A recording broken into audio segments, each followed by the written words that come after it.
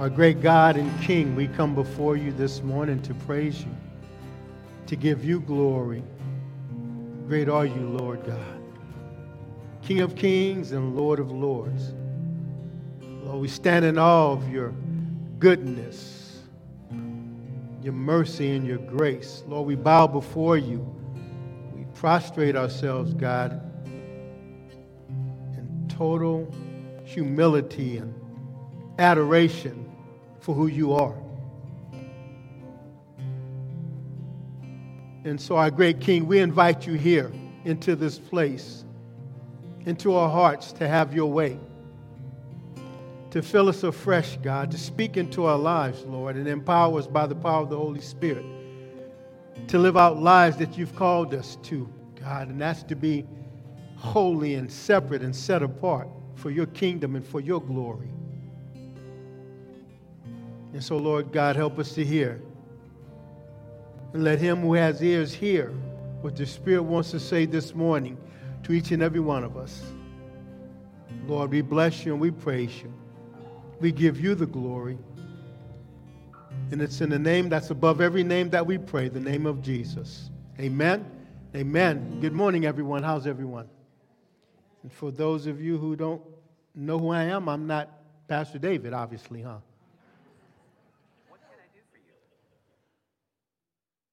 My name is Stephen, and I'm a pastor on staff at Calvary Chapel, Lexington, and I oversee a ministry called U-Turn for Christ. It's a men's residential ministry that helps men who struggle with addiction. We point them to Jesus, and we get out the way because Jesus can solve whatever we have, right? So we're going to be in the book of Matthew, and as always, it's a pleasure and an honor to be here to worship the Lord with you. Hopefully you guys had on your seats the Lord's Prayer. It's a pattern. We're going to take a look at that toward the ends there, but it's something that, and I've seen it and used it times in my life, but it breaks down the Lord's Prayer, and it's really neat, and it's really handy, and it helps make sense of the whole thing of, the Lord's Prayer, Father which art in heaven, and not just allow it to be some rote that we do, because prayer is significant and it's essential in the life of a Christian. So we're going to be in Matthew chapter 6, verses 1 through 15. The title is How to Live as Kingdom People. And when I first gave the title, it was How to Live Like Kingdom People. But we're not like kingdom people. We are kingdom people. Amen? We live in God's kingdom, so it's not like, it's as. So hopefully we're going to see some principles this morning that are going to help us, if we implement them into our lives, live as kingdom people. The Gospel of Matthew depicts Jesus as the Messiah, King of the Jews. Not just the Jews, but he is King of Kings. And if you guys are familiar, the Gospel depicts Jesus in 4 different ways. Matthew talks about Jesus, presents Jesus as the coming Messiah, the king that the Jews were looking for. The gospel, according to Mark, depicts the Lord as the suffering servant. The gospel, according to Luke, he is seen as the Son of Man. And then the gospel, according to John, he is the Son of God. And so in Matthew, what we get to see is Jesus as the king. Chapter 1 outlines Jesus' heritage and as a descendant of King David, rightful heir to the throne of Israel. Chapter 2, we see Herod's hostility towards King Jesus. And also in chapter 2, we see the wise men coming from the east going to pay homage to the king and worship him. In chapter 3, we see the heralding of King Jesus by John the Baptist saying, repent for the kingdom of heaven is at hand. In chapter 4, it shows us the king being challenged by Satan. And we remember that, right? The Spirit compelled Jesus to go up into the wilderness, and he met Satan, and Satan challenged and tested Jesus in that wilderness. But our king met the challenge head on and was victorious. Amen? We got to see that. Also in chapter 4, we see the king establishing his headquarters and teaching and healing throughout Galilee. In chapters 5 through 7, which is known as the Beatitudes, we see Jesus establish his constitution for his kingdom. When Jesus went on the mountain to teach, his disciples came with him, the people that were following Jesus. And so what I mean by this idea of constitution is the basic principles and laws of a nation or state that determine the powers and duties of the government and guarantee certain rights to the people in the nation or state. In other words, a manifesto. Jesus was presenting his manifesto. And what we see in chapters 5 through 7 is Jesus instructing his kingdom people on how to live in this world, but recognize that the laws and the commandments of his kingdom take precedence over the laws of this world. And by the way, the king of this world, the God of this world is Satan. And so we have God's kingdom here on this earth, and we as his kingdom people need to learn how to live in that. And so we're going to see this morning how to do that. Philippians 3:20 says this, "For our citizenship is in heaven, from which also we eagerly wait for a Savior, the Lord Jesus Christ." We are citizens of heaven, but we're also ambassadors of Christ. We're citizens of heaven, but we're also ambassadors. And so while we're here on this earth, we're not on vacation, family. We're not on vacation. This is not a time to chill and just kind of go through the motions of being a Christian. And if you haven't noticed or recognized in these last few years, it's gotten a little crazy. Amen? A little crazy. Or what they say, well, I come from a little cray-cray. That means crazy. And it has been. And it's getting worse. So what do ambassadors do? If you were an ambassador for someone, what does an ambassador do? An ambassador is a representative of the one who sent him. And that represented individual is the one who proclaims whatever the person sent him wants him to say. So we are representatives of the Lord Jesus Christ. We represent King Jesus on this earth, declaring his sovereign authority over all by how we listen to this. We declare his authority, not so much in preaching and telling people what to do. We declare his authority how you and I live our lives. That's the greatest testimony that you and I can give, is to live Jesus, to live as kingdom people here on this earth. Chapters 5 through 7 teaches us how to live in the kingdom of God while we are here on earth. And we'll see several principles to show us how to live as kingdom people while we are here. And so I'm going to read verses 1 through 4, and we'll take a look at it. Beginning in verse 1, "Beware of practicing your righteousness, giving alms before men, to be noticed by them. Otherwise you have no reward with your Father who is in heaven. So when you give to the poor, do not sound a trumpet before you, as the hypocrites do in the synagogues and in the streets, so that they may be honored by men. Truly, I say to you, they have their reward in full. But when you give to the poor, do not let your left hand know what your right hand is doing, so that your giving will be done in secret, and your Father who sees what is done in secret will reward you." And so the first thing we see here is kingdom people do good deeds. Deeds of righteousness, the Word of God says. In other words, things that are right. Verse 1 again says, "Beware of practicing your righteousness or giving alms before men." We are expected to do good to others. And that's what that act of righteousness means. It literally means to give alms. That means to help the poor. So that's one of the things that God expects us to do here on this earth, is to help other people. But it also says in verse 1, beware of practicing your righteousness before men to be noticed by them. Otherwise, you have no reward with your Father who's in heaven. Verse 2. So when you give to the poor, do not sound a trumpet before you as the hypocrites do in the synagogues and in the streets, so that they may be honored by men. Truly I say to you, they have their reward in full. But when you give to the poor, do not let your left hand know what your right hand is doing. Verse 4. So that your giving will be in secret, and your Father who sees what is done in secret will reward you. First thing is we're told to do good deeds. The Word of God commands us to do that. And then the second thing is that when we do it, we're not to be prideful. We're to be humble. We don't do it to be seen. And a lot of the Jews back in those days, when they would present alms, they would have individuals following them, and trumpets would be blown. And so they were doing it to be seen. And the Word of God says that we're not to do that. He says to beware. It's a warning. And so question, when you do for the Lord, why are you doing it?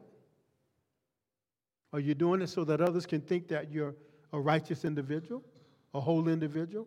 Or are you doing it to be seen? Now, I'm sure nobody's going to come into the sanctuary and go over to the offering box and have trumpets blowing, right? Well, no, just kidding. But the idea is this, is that why am I doing what I'm doing for the Lord? To feel good about myself? To have people think I'm a good person? Or is it purely to do it because that's what God has commanded us to do, to help others? And it says in verse 3, verse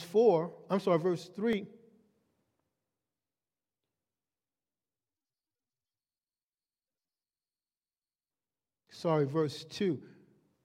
As the hypocrites do in the synagogue and in the streets, so that they may be honored by men. We are to give from the heart and to help individuals without considering what anyone else is doing. And so when we're giving and we're expecting people to look at us in a certain way, we want to be honored by men.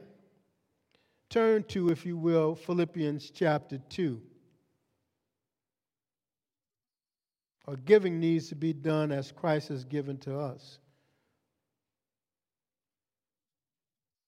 Philippians 2, beginning in verse 1, it says, Therefore, if there is any encouragement in Christ, if there is any consolation of love, if there is any fellowship of the Spirit, if any affection and compassion, make my joy complete by being of the same mind, maintaining the same love, united in spirit, intent on one purpose. Do nothing with selfish or empty conceit, but with humility of mind, regard one another as more important than yourselves. Do not merely look out for your own personal interests, but also the interests of others. Have this attitude in yourselves, which is also in Christ Jesus. Another version says, let this mind be in you, which is also in Christ Jesus. We are to put the needs of others as well as our own to help them. As God blesses us, we are to be a blessing to others. And so we're to have a mind as Christ blesses us and blessed us, and we're to give to others, not with any intent on receiving anything back. Turn, if you would, please, to 2 Corinthians chapter 9.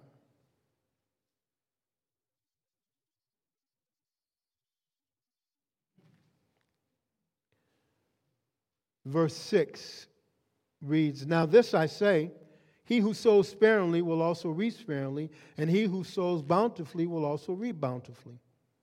Each one must do just as he has purpose in his heart, not grudgingly or under compulsion, for God loves a cheerful giver. And God is able to make all grace abound to you, so that always having all sufficiency in everything, you may have an abundance for every good deed. As it is written, He scattered abroad, He gave to the poor, His righteousness endures forever. Look again at verse 8. And God is able to make all grace abound to you, so that always having all sufficiency in everything, you may have an abundance for every good deed. So what it's saying in that verse is God blesses us with an overflow, with an abundance, so that we can keep it and hoard it and not share with anyone. Is that what it says? Nah. What does it say? He abounds us with blessings so that we have enough to give. That's the whole purpose in that. As God blesses us, we're to bless others. And so here's the idea, very simply put. If you have a conduit that you're trying to flow something through, as long as that conduit is open, then you have a natural flow going through, right? But as soon as that conduit is stopped, that flow begins to do what? Back up. Well, God will pour into somebody if he knows that conduit is a vessel that he can use to pour into other people. Does that make sense?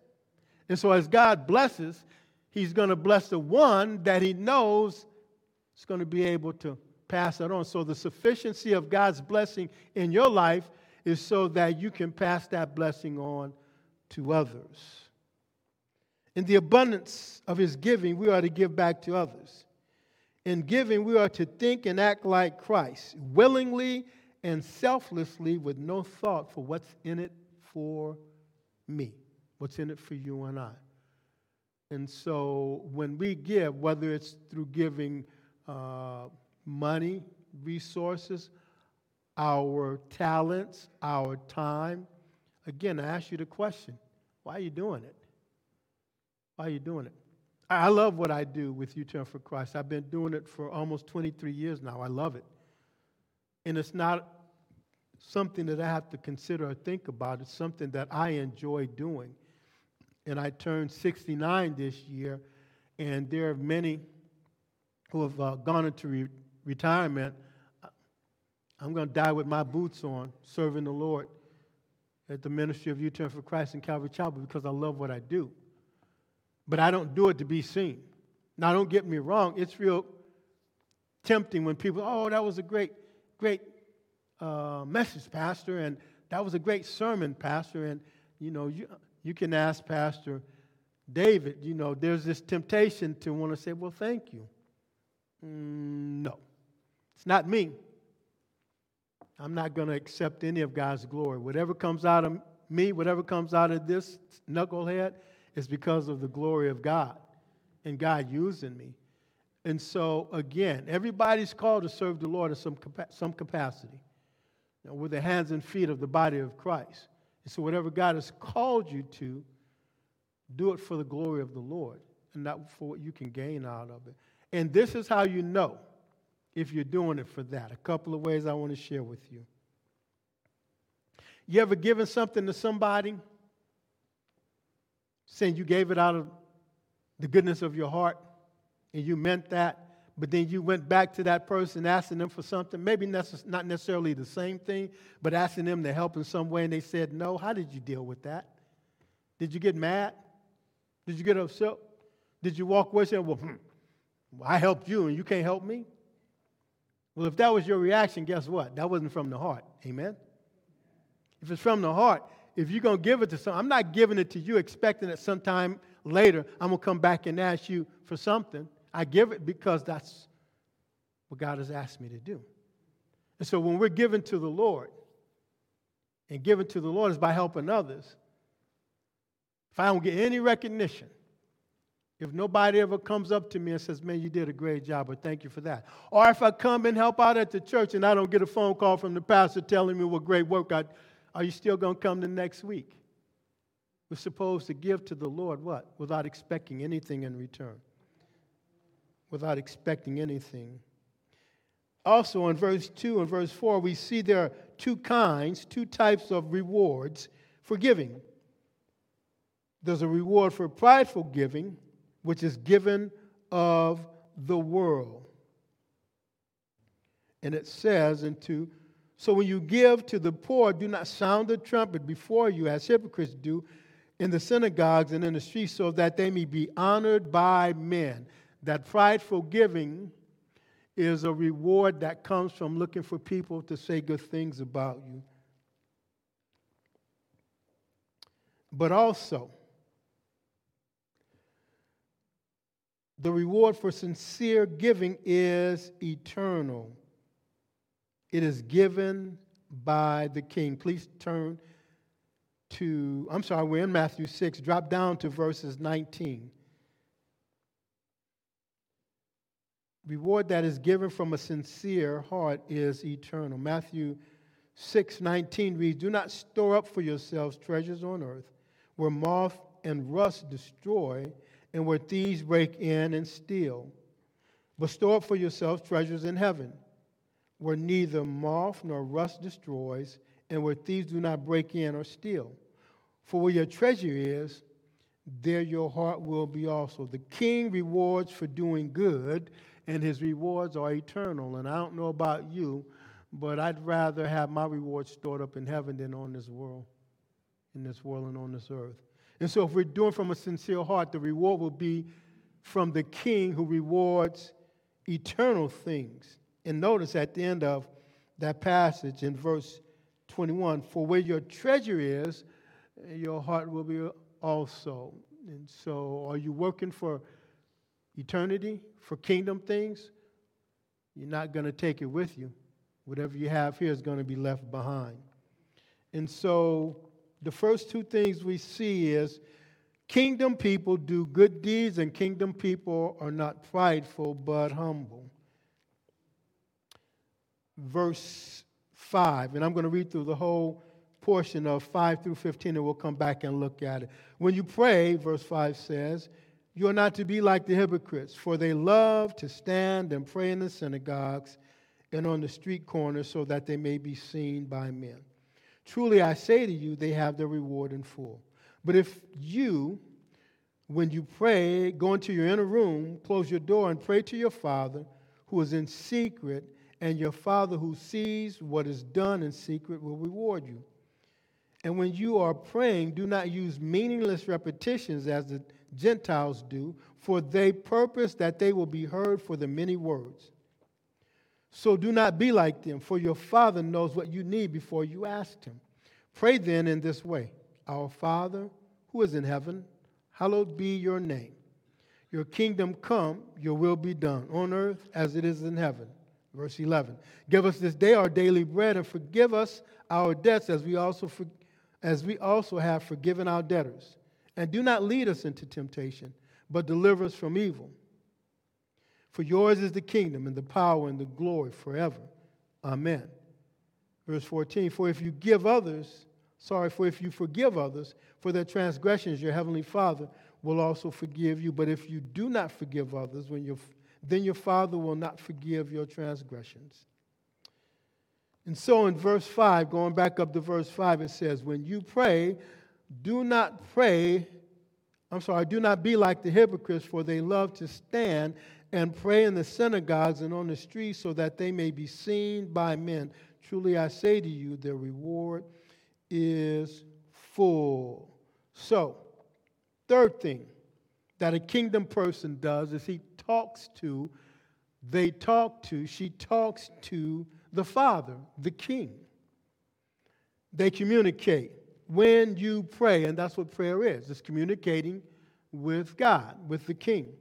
Prayer is essential to the kingdom person.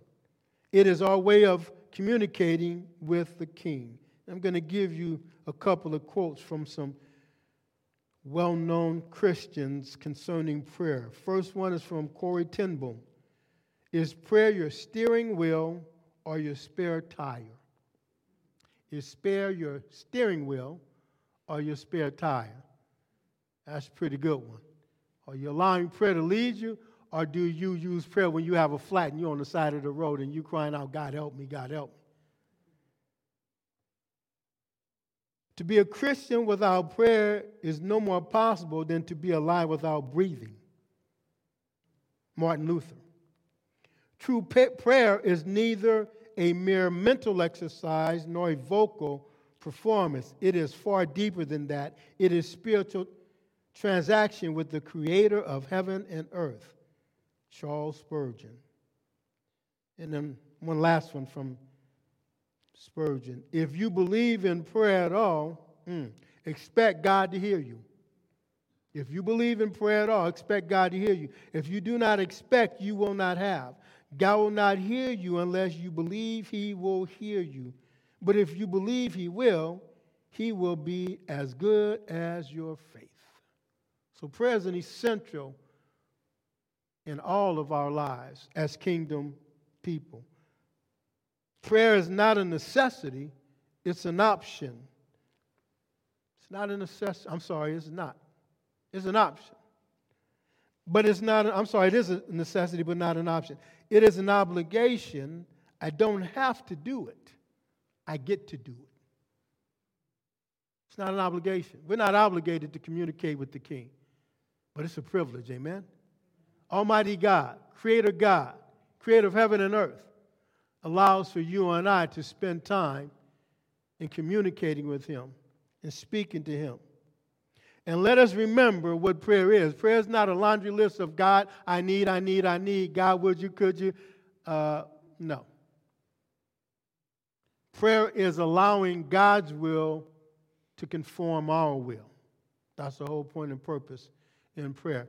And Pastor Chuck Smith, I heard him say this many, many years ago, is that sometimes when he would pray to God, he would just be quiet because God had more important things to tell him than what he had to tell God, amen? So prayer is a two-way street. But more often than not, that two-way street needs to be a one-way street where I'm being quiet, listening to God and asking God to show me, tell me what He wants me to know. So prayer is essential. It is absolutely a necessity. Verse 5 also talks about kingdom people not being hypocrites. Go back up to 5, it says, when you pray, you are not to be like the hypocrites. Go to Philippians chapter 1. Kingdom people are to be genuine. We're not to be fakes. We're not to be hypocrites. Philippians chapter 1, verse 9 reads, and this I pray, discernment, so that you may approve the things that are excellent in order to be, here it is, sincere and blameless until the day of Christ, having been filled with the fruit of righteousness which comes through Jesus Christ, to the glory and praise of God. Kingdom people are real and genuine. Kingdom people are the real deal. The real deal. And it's needful in the age that we're living in now, with so many people who name the name of Christ and not living as those who are called to be living in the kingdom of God. So, are you the real deal? I've asked this question before, and I think I asked it the last time I was here. If somebody followed you around, you didn't know it, just observed your life. They had heard that you had professed to be a Christian. They just followed you, just watched your movement, how you lived your life. And then one day you got arrested. And the government called this individual in that was following you around as a witness to testify against you. Would there be enough evidence to convict you? Would there be enough evidence to convict you? Because a lot of times we want to tell people about our Christianity, amen? But we need to show them. The Bible says that we are living epistles read by all men. If someone is reading your life, are they reading the individual who is living by kingdom standards and not being a hypocrite, an actor, a fake, a phony, a fraud?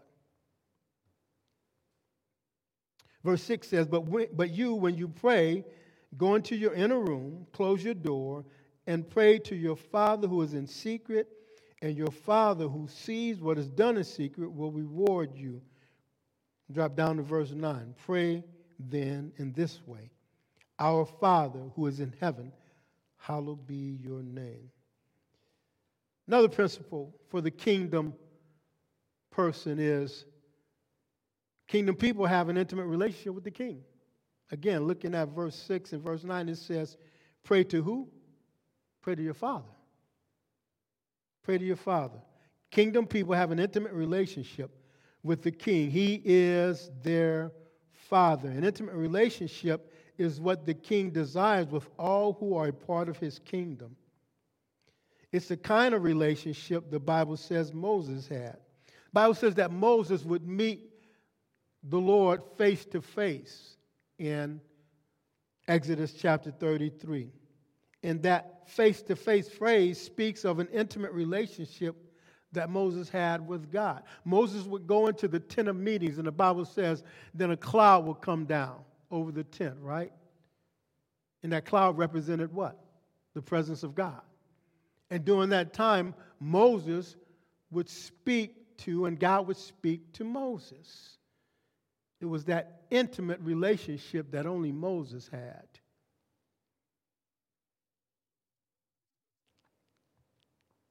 But you and I can have that same intimacy because the veil was torn the day that Jesus was hung on the cross, remember? When he was hung, what happened? From top to bottom, the veil was torn. And that veil separated the holy from the holiest of holies, where the priest would only go in once a year on the Day of Atonement to sprinkle blood on the Ark of the Covenant. And on that Ark of the Covenant is where the presence of God would be.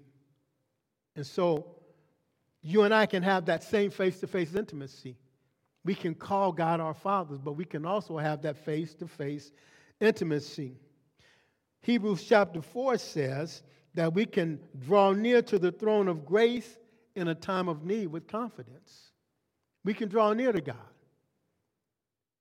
And we can have that intimate relationship with our Abba, with our Father.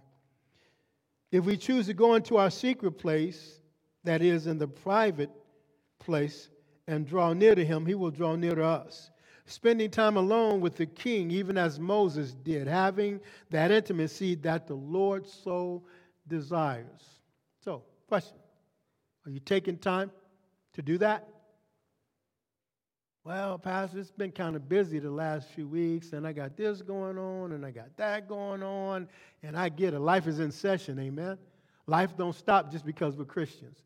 Life does not slice out time for us to spend time with God. But if we're not careful, life will do what? It'll steal it all, and we won't have anything. And we have to purpose to spend time with the Father. So, are you doing that? Is there a time that you meet with God on a daily basis? That intimate time where you go into your secret place, where you have your cup of coffee or your cup of tea, and you spend time in that intimate relationship with the Lord. And here is the way cool thing about that. He wants that time.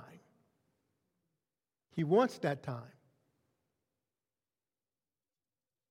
And so we should be, to the best of our ability, on a regular basis, on a daily basis, making sure that we have that time for him. Going on in verse 7, it says, "And when you are praying, do not use meaningless repetition as the Gentiles do, for they suppose that they will be heard for the many words."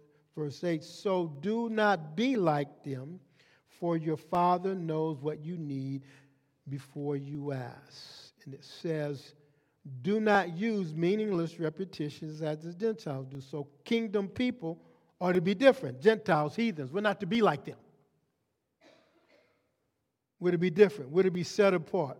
We're not to be like this world. Don't be like the Gentile, the heathen. Our lives are to be marked by our love for Jesus and his kingdom, and not the kingdom of this world and what it has to offer. Your Father knows what you need before you ask. And so the question is, if God knows what I need before I ask, why should I ask? Why am I supposed to pray? I believe it is important to pray even if the Father already knows, because it shows our dependency and trust in him. It's like a dad who has children.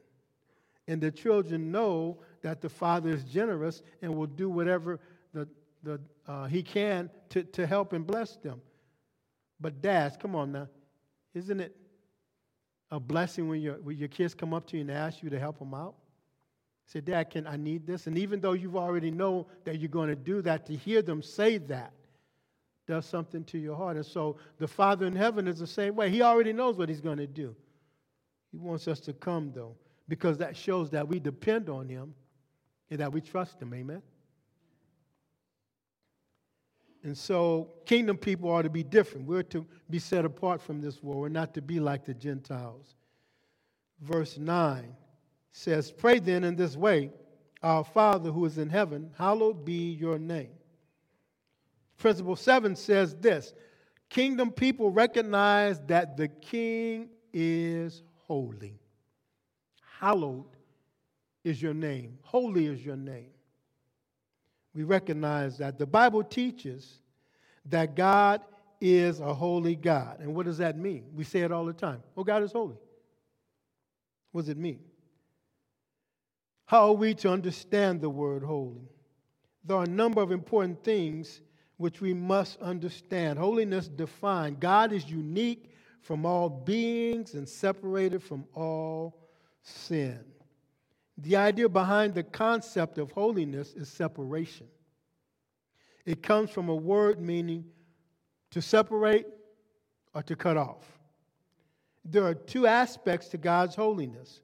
First, God is separate, different from all other beings. God is not unlike anything else. He is different. He is unique, one of a kind. He has no like or equal. There is none like the Lord. There is no equal. Second, God is separate, cut off from everything that is sinful and evil. Indeed, he cannot tolerate sin. The Apostle John illustrated this truth in figurative language in 1 John chapter 1, verse 5, and this is the New Living Translation. It reads this: this is the message he has given us to announce to you. God is light, and there is no darkness in him at all. And so this idea of holiness is God not only is just separated from the world, but he transcends the world. And it's amazing that a holy God would send his son to come live amongst us. God is separate. He is holy. He is holy. It says, hallowed be your name. A requirement that the king required both in the Old and New Testament is for his people to be holy. God is holy. Therein we need to be holy. If you would turn to Leviticus chapter 19. God declares that he is holy. You know what, kingdom people? We're to be holy too. As God's people living in his kingdom, we're to be set apart from this world. Leviticus 19 verse 1 says, then the Lord spoke to Moses, saying, speak to all the congregation of the sons of Israel, and say to them, you shall be holy, for I, the Lord your God, am holy. And then flip over to 1 Peter. So in the Old Testament, God was commanding his people to be holy, and in the New Covenant, he is doing the same thing. 1 Peter chapter 1, verse 14 reads, as obedient children, do not be conformed to the former lusts which were yours in your ignorance. But like the Holy One who called you, be holy yourselves also in all your behavior. Because it is written, and this is Peter quoting Leviticus, you shall be holy, for I am holy.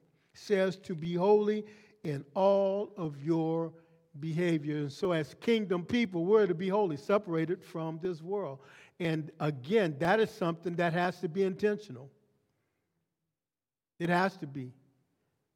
As kingdom people, we don't walk through this world kind of meandering. You'll never make it. We'll never make it. We have to be intentional as God's people to recognize, first of all, what God has called us to, and to recognize that God is separated unto that. And so, question is there some things in your lives that you need to take a look at that are rivaling what people in the world are doing? The Bible says that we were walking in darkness, but God sent his Son to rescue us, translate us out of the kingdom of darkness into his marvelous light. Amen? The kingdom of God is a kingdom of light. And so let us scrutinize it. Are there some things, is there anything in my life that I need to be turning over, asking God to forgive me, repent of, and let go of? We're to be separate. We're to be holy as the King is holy. And then going on in verse 12, it says, and forgive our debts also as we have forgiven our debtors. For if we forgive others for their transgressions, your heavenly Father will also forgive you. But if you do not forgive others, then your Father will not forgive your transgressions. So another principle for the kingdom individual is kingdom people forgive because we are forgiven people. Amen? We forgive. We forgive. Ephesians chapter 4, if you would.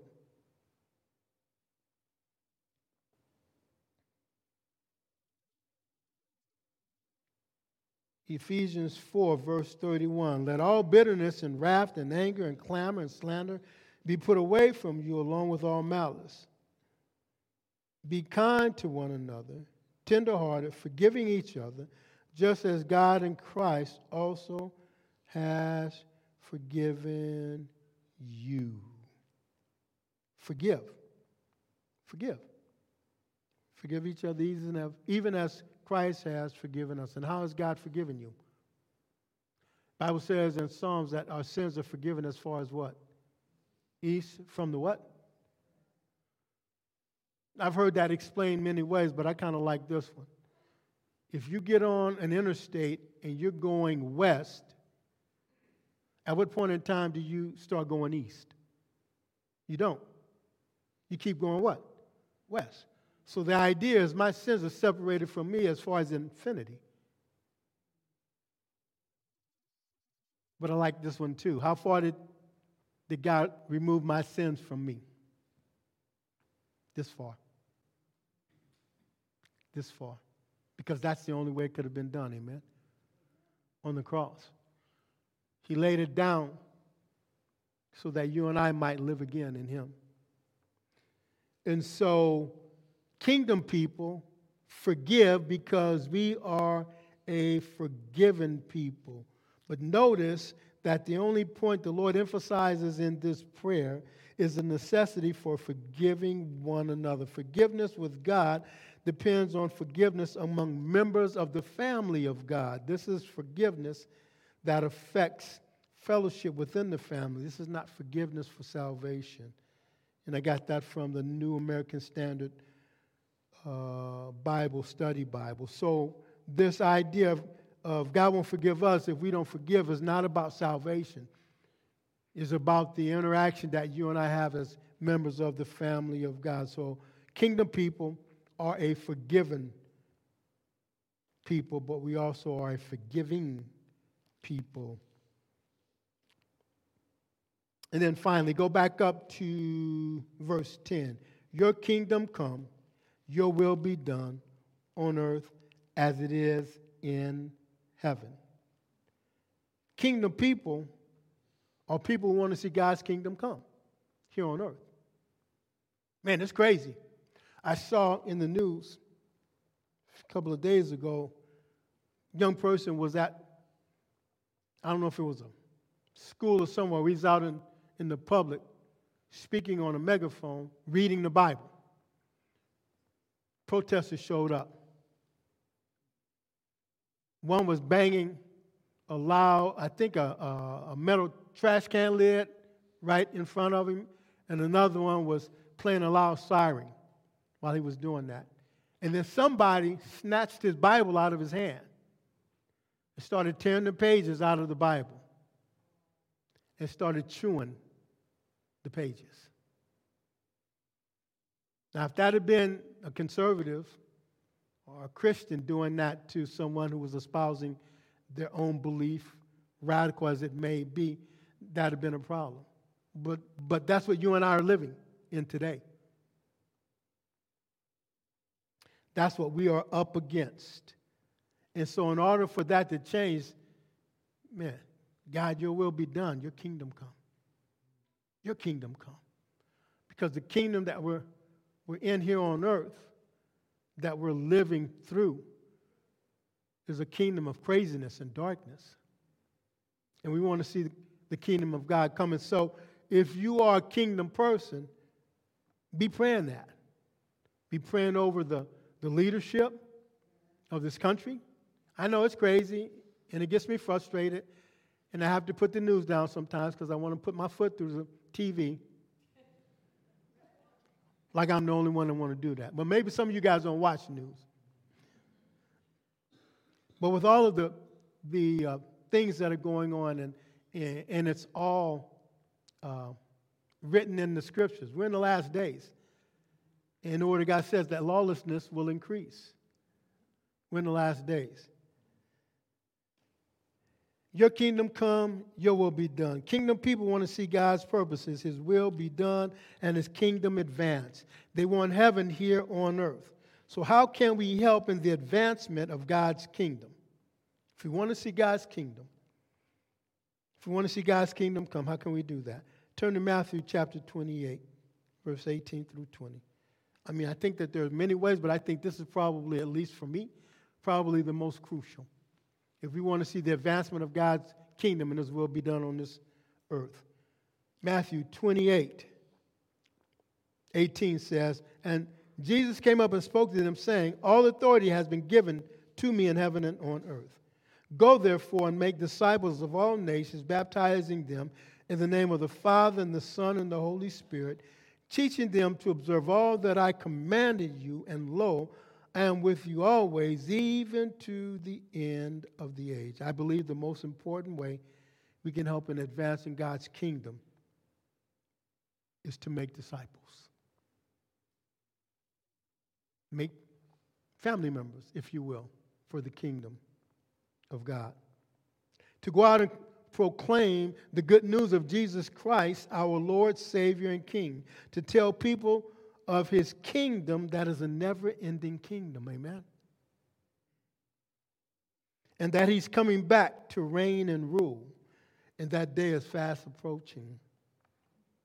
So let us be about our Father's business.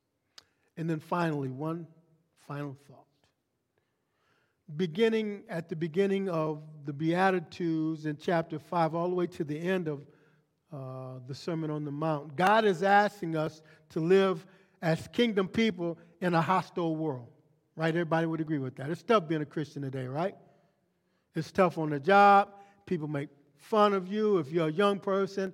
And my son and I were talking about the guy that he rides with and how this individual who's not a Christian, his conversation is worldly, and how it's a challenge for my son to, deal with that. But he shoots back at him straight about what the Lord wants him to do and how He wants him to live his life. But it's a challenge. It's a challenge. Absolutely.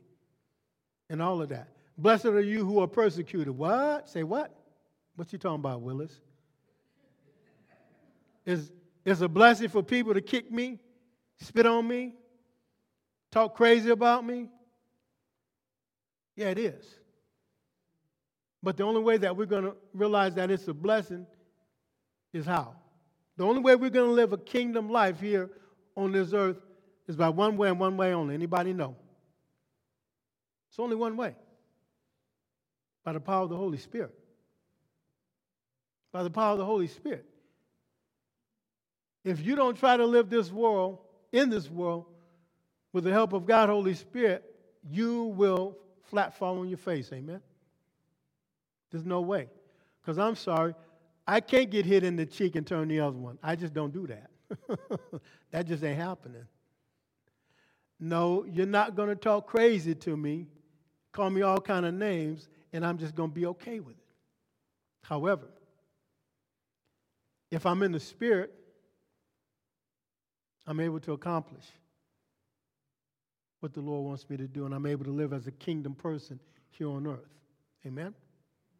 And so I'm going to pray over all of us, because I need it too, that God would empower us by the Holy Spirit to live a life that shows that we are not of this world.